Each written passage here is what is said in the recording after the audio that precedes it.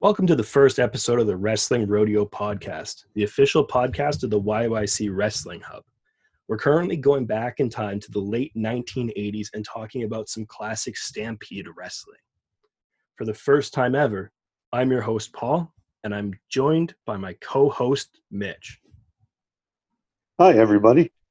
So, my relationship with Stampede Wrestling is a little bit different than yours, Mitch. I grew up in the 90s, early 2000s, and Stampede was always it wasn't what Stampede Wrestling with Stu Hart was. There was a Stampede revival, and that's the Stampede Wrestling I knew. But you actually grew up with Stu Hart's Stampede Wrestling. So these shows aren't necessarily brand new to you. You're familiar with them. You're familiar with a lot of the rules that are in play here. Oh yeah, it was a different brand of wrestling back in the day. I remember I started watching probably in the later 70s. It was a zoo. You just never knew what was going to happen. There was guys cheating left, right, and center, and the rules seemed to allow for you could cheat twice, and then you were out, which was always kind of funny. That's a really interesting thing that you said in that manner. They could cheat twice but not a third time, and that's the card system in Stampede Wrestling, right? Yeah, so if you did a minor infraction such as not laying off the man on the ropes after the ref counted you out, or something severe on the outside like pile driving someone into the concrete, a minor infraction, you would get a yellow card. And if you got two of those, you were still okay. But the third one would end the match. So 2 yellows, you get a red. What would a red card be, though? You said pile driving someone on the outside's a yellow. How extreme would someone have to get a red card? Well, you can't throw someone over the top rope, so that's an automatic red card. Or a foreign object that the ref catches you with, or obviously interference. But they just, they say it's a disqualification, but I think it's actually a red card. Okay. The red card came up a couple of times in this first month of January 1987, and I'm glad that you explained that to our audience, because you explained it to me too when we were watching these initially, and I was confused. Yeah, it was just like I say, it was a different brand of wrestling that was a little more, I don't know, I found I was just enthralled by it. Just, you'd sit there and lose an hour of the day and watch Stampede Wrestling. Another really interesting thing that I noticed Stampede Wrestling doing is the matches are joined in progress. They're not, there's no entrances, there's no fanfare, there's no theme music. All of the matches that you have, they're already 5, 6, 7, 8 minutes in. Yeah, it was, I had forgotten all about that, but you never really did see the start of a match or a guy coming out. And it was, I don't know, I just took it for granted that, they were usually joining it in progress 10 minutes in. So you can't fit that all on a TV show with commercials. So, yeah, like I say, I just never questioned it. And then the new wrestling, of course, it's there and everything. And it's a great part of the show. So I think it was just a time constraint for them. Yeah, and I'm glad that you touched on that. Current wrestling, you see all of that because, like it or not, wrestling has become more branded and the talents themselves are more branded. So you hear that song, you hear it's time to play the game, and you're thinking of Triple H. Oh, yeah. It's a spectacle more now, them coming out. And I think it's a really good thing for wrestling because it builds up the match. But I never went to an actual live show back in the day. So maybe they were doing a good entrance and I just don't know about it. Maybe. So let's jump into the first episode of January 1987, January 16th. of that year. We start into a tag team match between the Cuban Assassin and Viet Cong Express #1 against Jeff Wheeler and Ken Johnson, the Southern Alberta boys, wrestling out of Lethbridge and Medicine Hat, I believe. Yeah, I think that's right. I enjoyed this match quite a bit, and it's a match that would really fit in well in wrestling today, I think, where the Cuban Assassin and Viet Cong Express obviously working as a heel tag team, and they're working over Ken Johnson, who's just, I mean, he's flopping around like a fish. He's selling what these guys are doing to him, and you believe it all. And he eventually gets over there and he gets the hottest of hot tags. And this is a Young Bucks Nick Jackson caliber hot tag where Jeff Wheeler comes in and just wreaks havoc on Cuban Assassin and Viet Cong. Yeah, for young guys, they were really impressive. I don't remember them. I did remember the Cuban Assassin. Because once you've watched him a time or two, you don't forget him.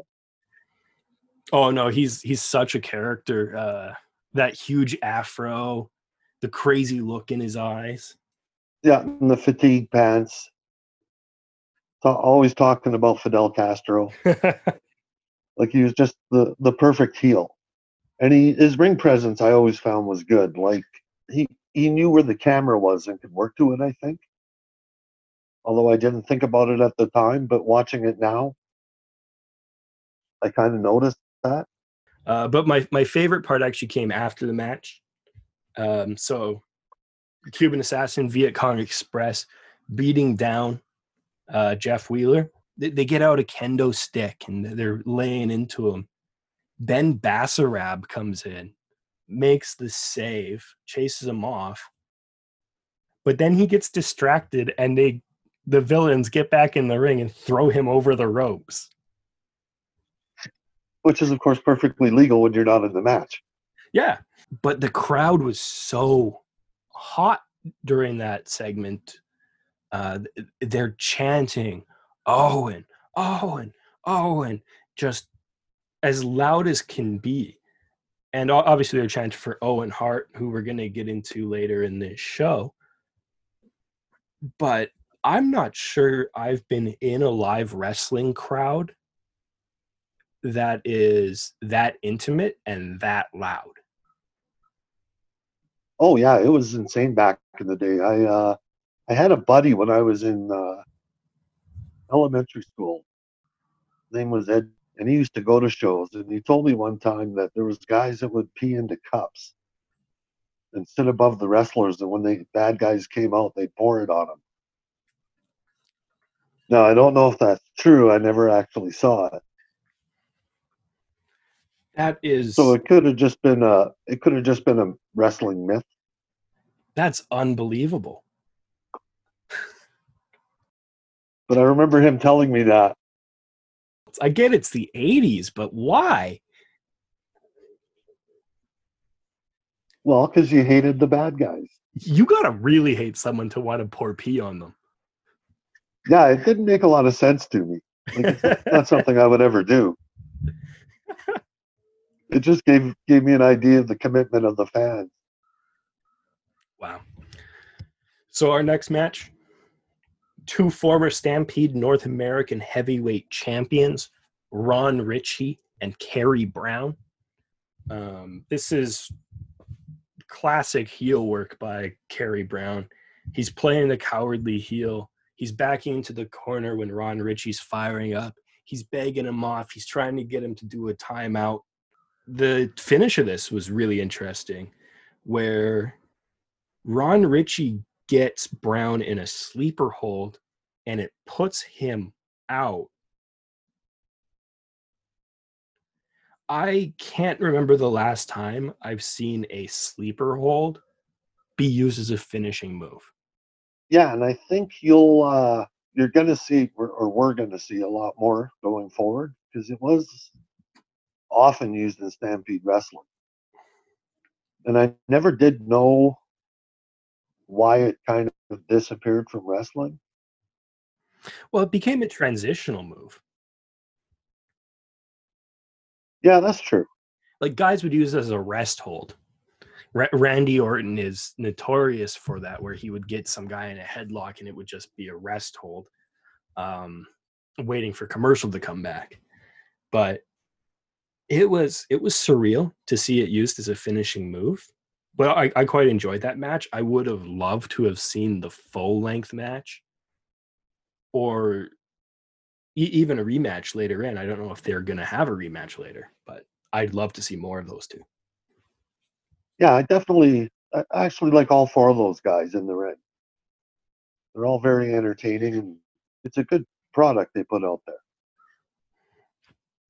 Yeah, and after that match, we had the current at the time Stampede North American Heavyweight Champion Makan Singh come out, and I loved this promo. To me, it was promo 101, where you put yourself over, but you don't talk down about your competition, because if you beat them, so what? You made them look stupid. If you lose to them, you look like an asshole. So, but he put these guys over. He said there's 20 guys that come out and say they're former champions or they want to be champions. He talks about Ben Basarab, Big Bill Kazmaier, Owen Hart getting better every time. But he ultimately says that he and Gamma Singh have a plan to keep the championship with him. And then Gamma Singh started to try to cut a promo against interference, and Ed Whalen cut him off. Yeah, I loved Ed. That is so cool to have an announcer that just goes, "Nah, it's my show. You're not talking anymore." And just that look of disgust he would give. It's just perfect. Yeah, for sure. Gamma Singh was probably one of those guys that people were targeting with their cups of pee. Because I remember hearing stories about him in Calgary walking around and having people yell racist things at him just in the street, not even performing. Oh, and that's just a shame too, because he was great. Like I remember seeing him at RCW show, and I wanted to go over and say hi. I should have, but he was one of the great guys back then of the whole show. Yeah, he's at RCW every so often with his son, who's also a fantastic talent in his own right. I've loved watching him in the Calgary scene for years, and I really enjoyed watching him get the opportunity on Impact that he's been able to get. But his dad, man, Gamma Singh, that guy, talent now should go back and watch Gamma Singh promos, because they're masterpieces. Oh yeah, he was the entire package. You know, he could wrestle, he could shoot the promos. He played the part so good, and I can't remember if they ever turned him. It'd be a shame to turn him. Yeah, that's true. He was so good. And recognizing back in the day, I hated him. I wanted to see someone drive him through a post, but that's how good he was. He's the perfect bad guy. Yeah. But this was also the first promo I saw Makan Singh cut, and he actually called Owen Hart Owen Hart. Later in his promos, he refers to him as Omar the entire time, which I thought is extremely comical. Just because how disrespectful can you be to not even know your number one contender's, like the challenger's name? Oh, and to just use the wrong name over and over and over again. Yeah, I just kept calling him Omar. But it's part of the game. You want to lure him into the ring and then double team him. Yeah. Yeah. So our next match was another tag match. Duke Myers and Ted Arcidi wrestling Bill Kazmaier and Mr. Hito. Duke Myers, Ted Arcidi, and Kazmaier, those are huge guys. Arcidi and Kazmaier, they look like superheroes. Yeah, they're almost comic book characters. Like there's just So built. They stood out just because of, as a lot of wrestling fans would call it, quote unquote, the look. But they stood out and they pulled off some pretty impressive power moves while they were in the ring. But then Mr. Hito gets in the ring and he gets isolated, gets absolutely beat down by Duke Myers and Ted Arcidi. And the finish was vicious. Ted Arcidi picked up Mr. Hito into a gorilla press slam and then dropped him onto the top rope, throat first. Yeah, that didn't look pretty. That's one of those times where you think he might have actually got hurt. Like, it looked so vicious, but if they could do it safely, wow. Oh yeah, like Mr. Hito was always good at that. I always kind of felt bad for him because he always seemed to be the guy that took the beating. Well, I hope we see him win. But he always came back, he was as resilient as they got. I hope we see him win at some point while we're watching these. Yeah, hopefully going forward. You never know.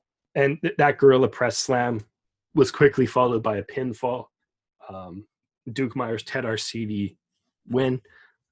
Duke Myers is usually in a team with Kerry Brown, the Masters of Disaster.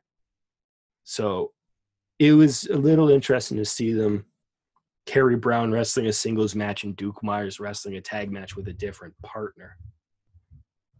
Yeah, because I always remembered Kerry Brown and Duke Myers together, and they were a formidable tag team, to say the least. Yeah, luckily later in the January shows, we get to see them team up a couple of times. The next match was Ben Basarab and the aforementioned Gamma Singh. This one finished as a no contest because Viet Cong Express got involved, which I wasn't expecting to see in a show from 1987, where you had shades of gray and you didn't have Gamma Singh and Viet Cong just team up and beat down Ben Basarab just because they're both bad guys. Yeah, that's an interesting storyline with those three. They did a good job with that. Yeah, using it to set up the Bermuda Triangle match the next week. Yeah. Which was a elimination triple threat match where each wrestler put up $3,000. Or no, they put up $1,000. The total pot was $3,000. Yeah, that was well, we talk about that match during that show, but it was a nice setup for those three, especially with, like you say, they don't just team up against the good guys, so it does look like a three-way. Yeah, it looked like all three guys legitimately just wanted to beat each other up. Yeah. But it was a no contest. They Diamond Jim Davies came down to the ring and interviewed all three guys. And for someone that hadn't watched Stampede Wrestling during its heyday, I knew about Ed Whalen. I would hear stories about Ed Whalen, but I'd never hear about Diamond Jim Davies. And that's a shame because he's a brilliant interviewer and commentator for Stampede Wrestling as well. Yeah, and he teamed up really well with Ed Whalen because they kind of split the difference. And then when either one of them was feuding with one of the wrestlers, they could have the other guy do the interview, which was, smart thinking. The one thing I kind of noticed that was watching them, there's something about going to the live shows that I wasn't sure was different. And then I realized I can actually hear what the guys in the ring are saying. So with the PA system, and I think the noise in the crowd, you kind of lose part of the show that you get at home on TV because it's a crisper audio of what's going on. Yeah, but you also trade off being in being in the arena and having that atmosphere. Well, and I'm older and I don't hear as good. And then our next match was for the Stampede North American Heavyweight title match. And this is the first Owen Hart match that's included in these shows that we've been able to acquire. It's Makin Singh defending his championship against the mid-heavyweight champion, Owen Hart, who's looking to become the first ever double champion, I believe they said on the broadcast. Owen was such a joy to watch, even at this point in his career. He must have been, 21, 22? But he's so smooth. He transitions between moves so quickly. And he's really bringing it to Makin Singh through the entire match. Owen Hart has the upper hand pretty much the whole match. Yeah, and he was one of the guys I kind of forgot about watching back then. And it was good to see him again because he was so good that you just kind of can't imagine why you would forget him. But I think probably because it was these years I was just in my 20s, so I was going a lot more. So I probably didn't see as many of these shows. But yeah, what a joy to watch he was. He kicked out of a couple of huge splashes from Makin Singh, who's a 400-pounder. The finish of it came where Owen hit a sunset flip pin on Makin Singh and got the 3 count. But earlier in the match, Makin Singh had introduced a foreign object, and Owen picked it up and tucked it into his tights to get it out of the ring. So Makin Singh brings it to the attention of the referee. The referee finds it, gives Owen Hart the red card.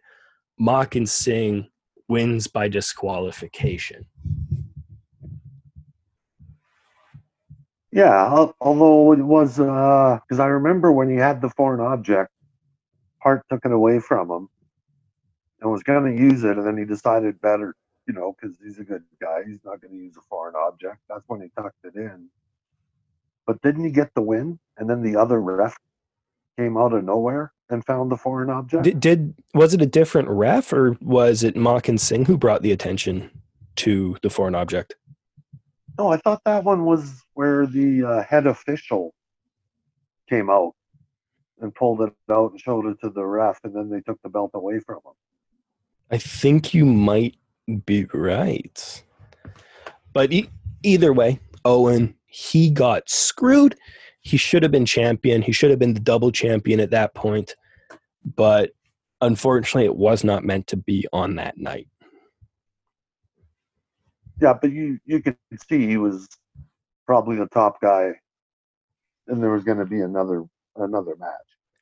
Yeah, they didn't have to wait long to get the belt onto Owen, because on the next show, January 23rd, 1987, they open with Ed Whalen and Jim Davies talking about how Owen won the belt in Medicine Hat in a cage match, untelevised, but was ultimately left with some injuries after the match when Gama Singh threw a fireball into his face. Which was interesting. I don't remember fireballs when I watched, but yeah, that's a good assault. Fireballs are really interesting. I was at a Defy show in Seattle last year, appropriately titled Into the Fire, where it was the American Guns against War Beast. And one of the members of War Beast, Yosef Samael, he throws a fireball into one of the American Guns faces, and it left the entire crowd breathless. Like, no one knew what they were seeing. Everyone kind of froze with that, oh my God, what did I just see? And I haven't seen a fireball in wrestling since. I hadn't seen a fireball in wrestling before then. Yeah, it's kind of an extreme event, so I think you never know how people are going to react. But it's seared in my memory, and I'm never going to forget that moment where he was perched up on that top corner. He's going to do a move off of the top turnbuckle, and he looks down, and here comes a fireball straight into his face. Oh, man. I'm going to have to look that up. Yeah, but we start pretty quickly with Beef Wellington, who is our wrestler on the cover of this episode, beating Ken Johnson. This match was good. It was, you could see why Beef Wellington had stuck around Stampede Wrestling for so long. He was a skilled wrestler, consistent, but at least in this match, he didn't do a whole lot to stand out. Yeah, he had the look and the talk. But sometimes I found him in the ring. There was just not quite the top level you would expect out of like an Owen Hart, but still a really good, solid performance. Mm-hmm. Speaking of Owen, though, he's cutting a promo in the ring. He's bandaged up. He's wearing sunglasses, and he has bandages on his face where he was burned from the fireball. And he's staying. He still wants to defend that championship against Makan Singh tonight. Yeah, just the heart of a champion there, all the way. It was a good promo. It was passionate. You could really feel the emotions that they wanted you to feel from watching Owen in this state, not lie down and not let Makan Singh and Gamma Singh keep him down. Yeah, he was probably, you could all, I want to say the best of the Hearts, but I got a thing for Bret. Well, Owen was always my favorite member of the Hart family. I think it was a little brother thing, watching him and Bret Hart wrestle in the WWF. And I was always rooting for Owen because I'm the younger brother in my family. It's got to be a younger brother thing with Owen and Bret. Yeah, see, I think it was just Bret was around more when I was young. And Owen kind of came when I was just getting away from watching wrestling as much. So my memories of Bret there's a lot more of them. Mm-hmm. So we go into a 6-man tag. Duke Myers, Kerry Brown, Ted Arcidi, beating Bill Kazmaier, Jeff Wheeler, and Mr. Hito. It took me by surprise when Ed Whalen said that a 6-man tag is a unusual match. It's crazy to think that 30 years later, 6-man tags became really the norm. Ring of Honor has a 6-man tag team championship, and you have 6-man, 8-man tags in WWE and AEW pretty much every week. Oh, and it's such a good idea. You can put together so many different styles in one match. It's kind of a natural fit without overloading the ring with too much. I think, if you get to 4 or 5, it would just be a little bit of chaos. But 3 seems the right number, I think. Yeah. And again, Mr. Hito got isolated, got beat down. I'm rooting for him.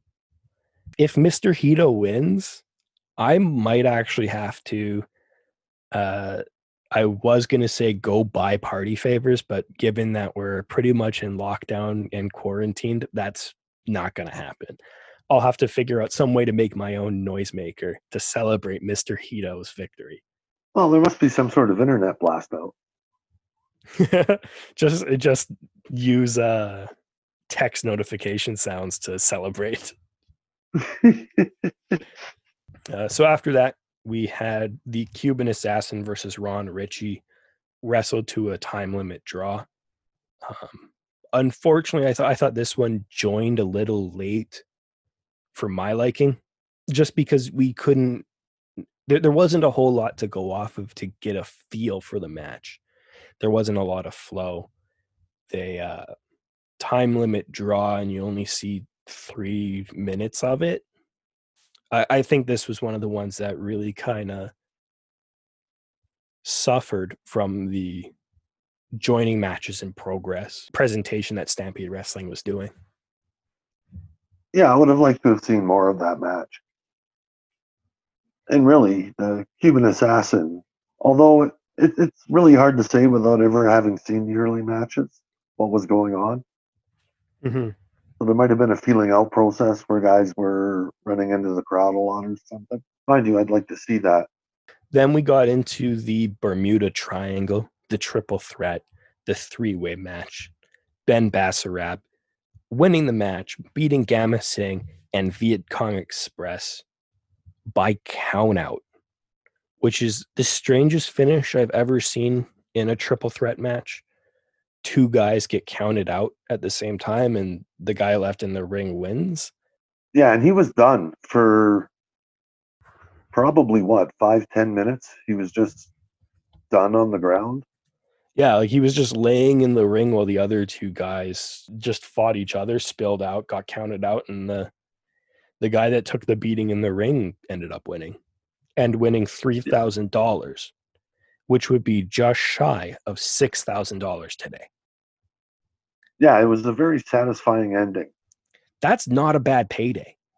Oh, that's a beautiful payday back then for one night. And then we're into the main event, the North American Heavyweight title match. Owen Hart, the champion, wrestling Makan Singh in his first title defense. Owen with one eye. With one eye, which such an incredible talent. I can't say enough about how good Owen Hart was. Total package. He's an absolute joy. I think we've only watched a few months of these tapes, and it's remarkable. It's an absolute joy to watch him perform. Oh yeah, it was a fantastic match, and doing it with one eye covered. You just, I don't know, without the depth perception, how you can have all the timing and everything down to be at that level. Mm-hmm. But yeah, it was a good match. And Maka Singh, it's always going to be hell to pay when you go up against him. Yeah, and Owen Hart wins by disqualification when he gets fire thrown into his other eye. By the Great Gamma. That is a terrible week for Owen Hart. Yeah, you won the championship, but you got 2 fireballs thrown into your face? Yeah, the intimidation tactics are pretty extreme in the old days. But a guy like Owen Hart, you gotta do quite a bit to keep him down. And the Maka Singhs of the world, they know that. That's why they're always trying to bait him. That's why they try to get stuff going in between when there's no ref, and then they can use weapons and try to hurt you so you're not as good for the next match. But Owen Hart, at the end of this show, is where he belongs. He's holding that championship belt. He's our champion. It's so great to see him hold it. Was that the first time he'd won it? That was the first time he won it. Second. Was the Medicine Hat show where he won it, and then this was his first title defense. Yeah, but he hadn't ever won it before that, right? Not the heavyweight one. He was the mid-heavyweight champion 2 times before. This was his first heavyweight championship. Yeah, kind of a rare thing to see. That's cool. Yeah, and going into January 30th, 1987, the last show for Stampede that was televised, Masters of Disaster, Duke Myers, Kerry Brown, they're finally back together. They're not in a 6-man tag. They're not separated. They beat Ben Bassarab and guess who? Mr. Hito. Yeah, and you don't want to get isolated when you got Duke Myers and Kerry Brown, because they know how to work the tags. Well, they know how to distract the ref. They're 2 big, mean men. Oh, they're nasty. They're just pure nasty. Comparing it to wrestling today, getting isolated by those 2 guys would be like getting isolated by Heavy Metal and Big Jess in RCW. Oh yeah, Like you have no chance. yeah. Those guys were probably the top tag team back then. I think the Hmm. years I watched, anyways, when I was younger. Yeah. And guys would come and beat them, but for consistency, they were challenging for the belt or had the belts constantly. Well, I can see why they're a well-oiled machine. They're mean. They're great tag team wrestlers, and I love tag team wrestling. It's my favorite kind. And they really worked. But I forgot how often they did too. They really worked the tags with the ref, so they knew how to distract the ref when the good guys were going to get back to their tag, and then they'd make the tag, and one of them would drag the guy back a little bit, and the ref would force the fresh guy to go back out. Yeah, now that you mention it, that they were doing that quite a bit, and they were doing the fake tag where the ref would turn around and they would clap their hands together and get the other guy in the ring. Yeah, yeah. Just as a tag team, they knew every trick in the book, and they worked them all. And Duke Myers always had that big glove on, Yep. and Ed Whalen was sure that it was loaded. Ed Whalen was a treasure. He just really gives it to the bad guys every show. Like, he doesn't hold back. He is not pretending to be an unbiased announcer. He is every bit a part of the show as these wrestlers. Oh yeah, and he'd call them out when they were in fabrications.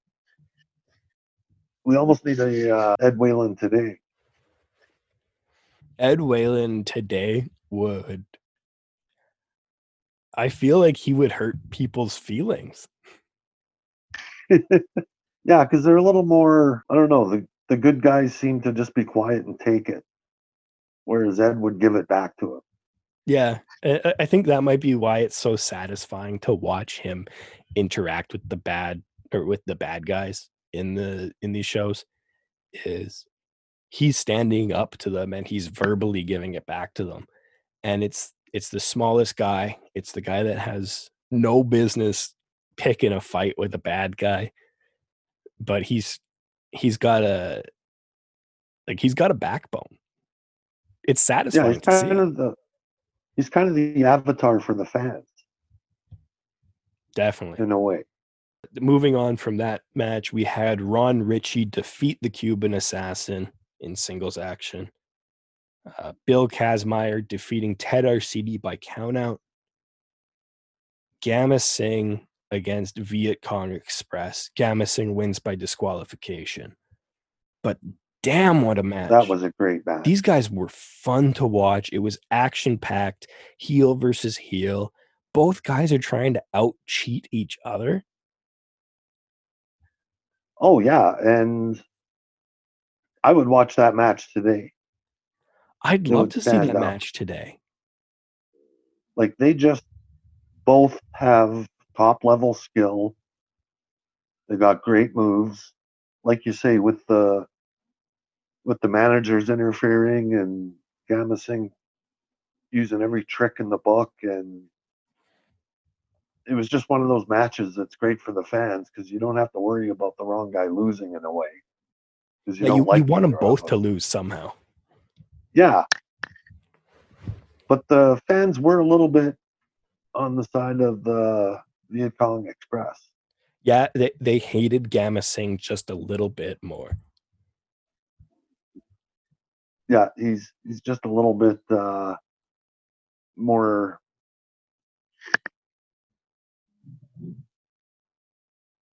pure as a character, I think. So if you had to pick two wrestlers today, it could be guys from WWE, AEW, it could be guys from local independent wrestling in Alberta, RCW, PWA. If you had to pick two guys to wrestle heel versus heel and give us a comparable match to that, who would you pick? Hmm, that's a tough one. Like my pick would be Chris Jericho and his protege in AEW, Sammy Guevara. I think those two it'd be action packed. It would be a fast paced match. Those two working with each other as heels, trying to cheat each other and kind of go, yeah, we're still on the same side, but I want to win. Yeah, that'd be good. It'd be fun. And then we go to our main event, Makan Singh and Owen Hart. Makan Singh winning, regaining the title. And he only had to burn Owen Hart with 2 fireballs to do it. I'm so sad to have seen Owen drop the title so quickly. But the finish came when a towel gets thrown into a ring and no one knows who threw it, but the referee stops and Makan Singh is declared the winner. And Owen was not going to give up. He told him a couple times he didn't want to quit. Nope. His big brother Bruce hits the ring, brawls with Makan Singh. Makan Singh beats him with a kendo stick, attacking his leg. So I assume previous months, 1986, 1985, Bruce Hart must have had significant leg injuries. Yeah, he did. He's just about to come back from it. Okay, so that's what the story was there. Ron Ritchie hits the ring, chases off Makan Singh, and quickly checks on Bruce, who's holding his leg. But Owen Hart's also down in the corner after taking that beating and losing his championship. Yeah, and having Makan Singh dig into his eye again and again and again. Yeah. For the first full month of Stampede Wrestling that I've ever seen, I loved this. Oh, it was fantastic. It brought back old memories. It was great to watch. And there was one thing I noticed back then, and I notice it today, is the good guys never seem to cheat well. So, like that at the end there, instead of all the good guys coming at once, they would come one at a time and then wait till the other guy was beaten down. So they always seem to be facing him 1-on-2 or 1-on-3. And I always wonder why they didn't just come out in like a pack of 4 or 5 of them at all times. So what you're saying is, and I'm gonna quote Spaceballs here. Evil will always win because good is dumb. More or less, yeah. It was a great month. I loved seeing the high of Owen Hart winning. I was sad that the low of him losing came so quickly, but the talent on these shows, they're all great wrestlers, top to bottom. They were fantastic, and I think you could put them into wrestling today and see some really interesting stuff out of these guys. Yeah, it was a great product back in the day, like none other. And then there was a couple other wrestling shows that we got eventually, but none of them seemed to be as good as Stampede Wrestling. I felt back, when I was young. Being a Calgary show, I was biased. Well, I think that's a good place to wrap up this podcast. We'll save February for another week. Mitch, I really appreciate you doing this with me as part of Wrestling Rodeo. And I hope all of our listeners have enjoyed listening to us talk about Samoan Stampede Wrestling and will want to come back next week for our second release. And in the meantime, and in between time, that's it. Another edition of Wrestling Rodeo.